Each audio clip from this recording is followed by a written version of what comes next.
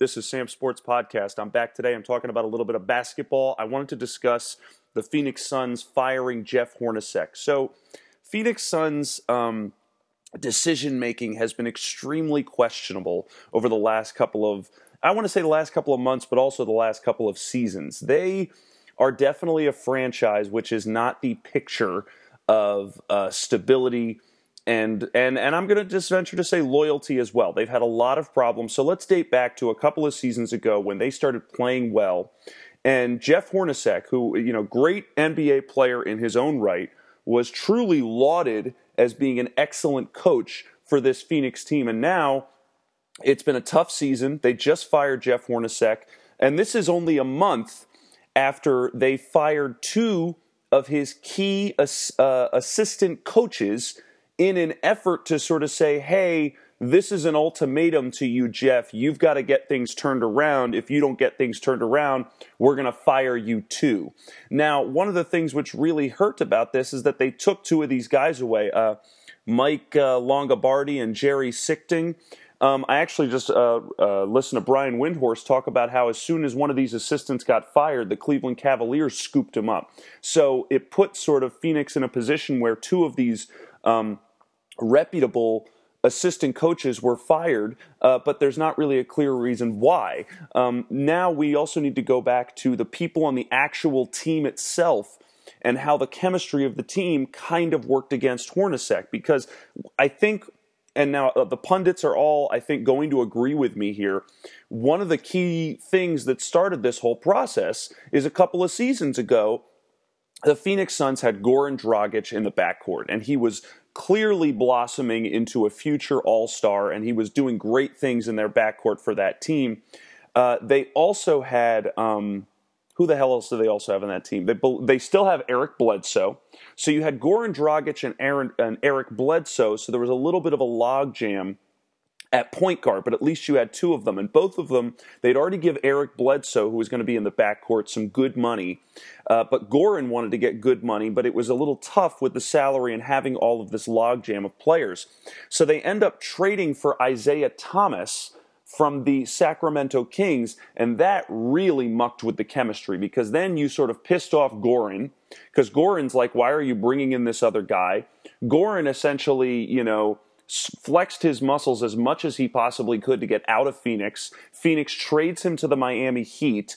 So then they focus more of their energy on keeping Eric Bledsoe and Isaiah Thomas. They end up then trading Isaiah Thomas because he's not working out in the backcourt. And this is where chemistry and personality issues really start coming out. They move him. He's now an all-star in Boston. They bring in Brandon Knight. They end up giving Brandon Knight good money. I believe Brandon Knight was playing on the Milwaukee Bucks at the time. Now Brandon Knight has good money. He is not working out nearly as well in their backcourt. Eric Bledsoe has been injured indefinitely. And we can go back to, for those who don't know about it, but I'm sure everybody does, the Phoenix Suns signed Tyson Chandler to a very big contract in the offseason. I think we can all agree that signing Tyson Chandler was actually a fairly big gamble so the Phoenix Suns could lure LaMarcus Aldridge to Phoenix to play with Tyson Chandler and Brandon Knight and Eric Bledsoe in their backcourt.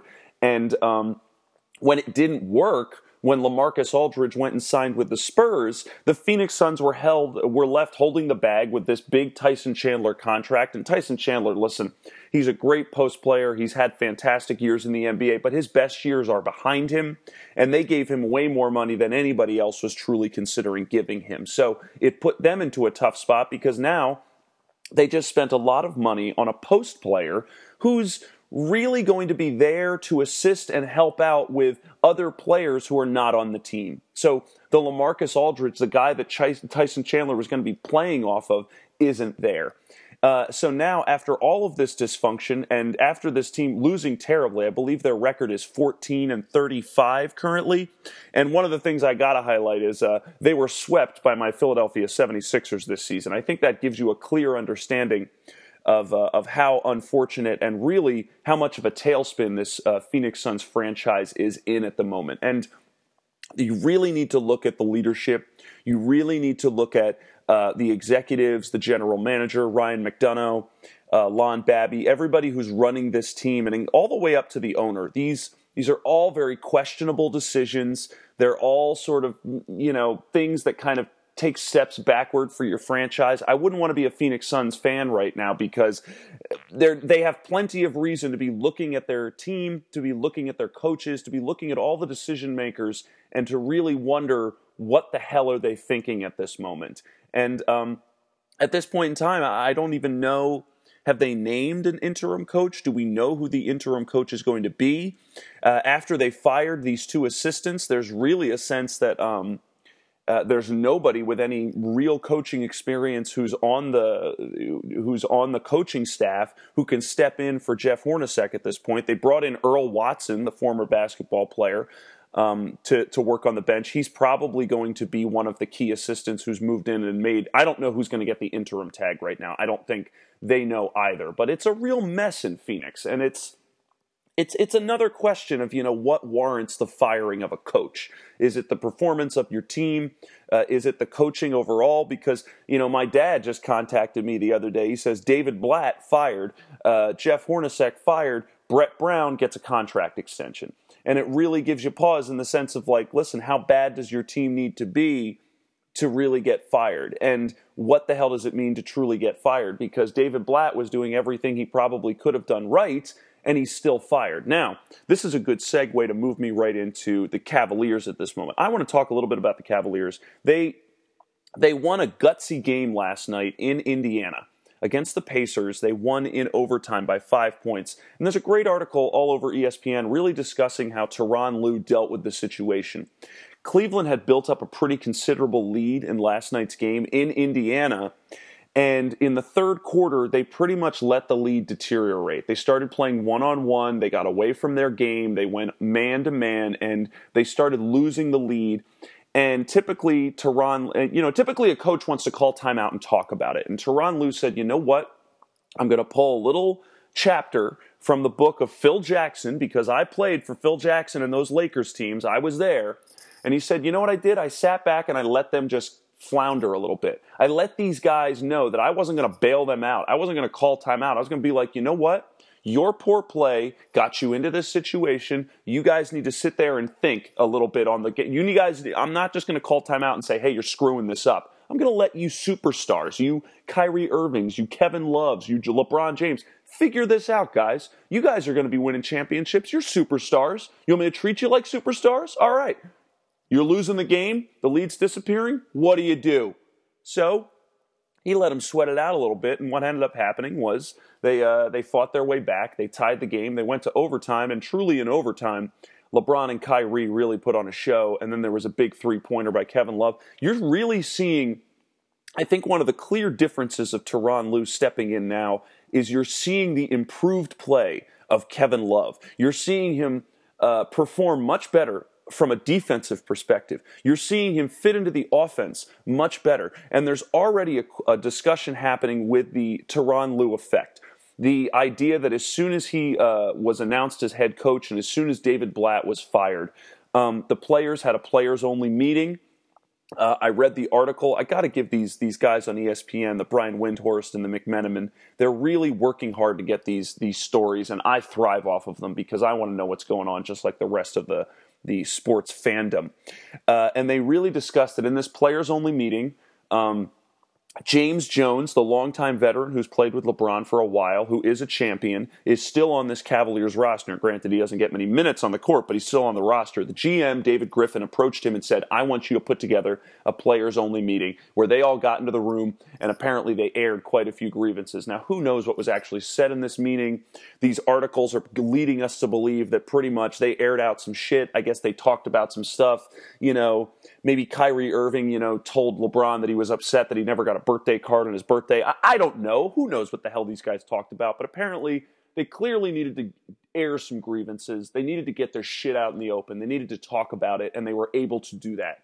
They were able to get some of it there, and I think there was a sense, everyone's saying that once that meeting happened, everybody felt a little bit, less uptight.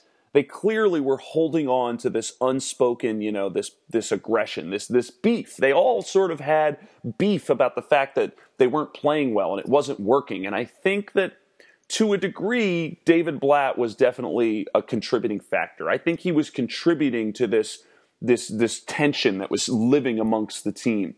And it sounds as though once they've sort of excised David Blatt from the equation, Tyronn Lue is a guy who's much more respected, who's much more lauded by the team.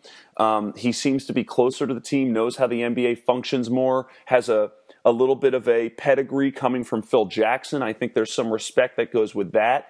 And whether he's a great coach or not, he clearly has a good sense on how to run this team right now. And that was something that I think David Blatt very clearly did not have. And so right away, since Tyronn Lue has taken over the team, I believe they're 5-1. And I believe their first game, they ended up losing. But there was a sense that even after they came out of that loss, I think they lost to the Bulls. Even after they came out of that loss, there was still a positivity amongst the team that I think they had turned a corner, and that the new approach that Tyronn Lue was putting on the offensive output of the team, really, and the defense as well, was clearly producing results. And everyone seems to be coming out right away now with a more positive sense of how the team is playing, at least from the superstar standpoint, or at least what these reporters are telling me. They all seem to be happy. I think the most tangible example of how much of a positive influence Tyronn Lue is having on the team can be, tracked to a degree through Kevin Love's play. Kevin Love is a fantastic basketball player, one of the best in the league, and his play has been marginalized. I mean, I'm just going to say it. I think it was marginalized by David Blatt's coaching. I think that there was some type of element that he could not figure out how to truly utilize Kevin Love's strong suits. And now I think Tyronn Lue is a little smart enough to know how to fit him in some ways, how to get out of his way, and how to give him the shots that he wants. Like Kevin Love shoots from the elbow, and they really hadn't been giving him that shot with Blatt as the coach. And now Tyronn Lue gives him those opportunities. He's thriving more on an offensive end. Kevin Love's thriving more on a defensive end. I mean, the proof is in the pudding, and they seem to be happier. They seem to be playing better. And if I was the rest of the league, I'd be a little bit more frightened of the Cavaliers right now, because in some ways it seems like they really have figured something out, and now they're going to be back and better than ever. So got to be a little scared if you're asking me. Anyway, I think that's all I got right now. I had to talk a little bit about the Suns firing the coach and the Cavs play improving. Subscribe to me on iTunes. Subscribe to me on Stitcher. Follow me at SmithFaceJones on Twitter. Email me at samsportstation@gmail.com. Oh, and follow me on SoundCloud. All of my podcasts are actually hosted on SoundCloud. I just feed them to iTunes and Stitcher, but it's all at SoundCloud. Go to SoundCloud, subscribe to me on SoundCloud, follow me there. Would love to hear some more comments and feedback from everyone out there listening. But we'll be back soon. We'll be talking more football, more basketball. Take it easy. Bye-bye, guys.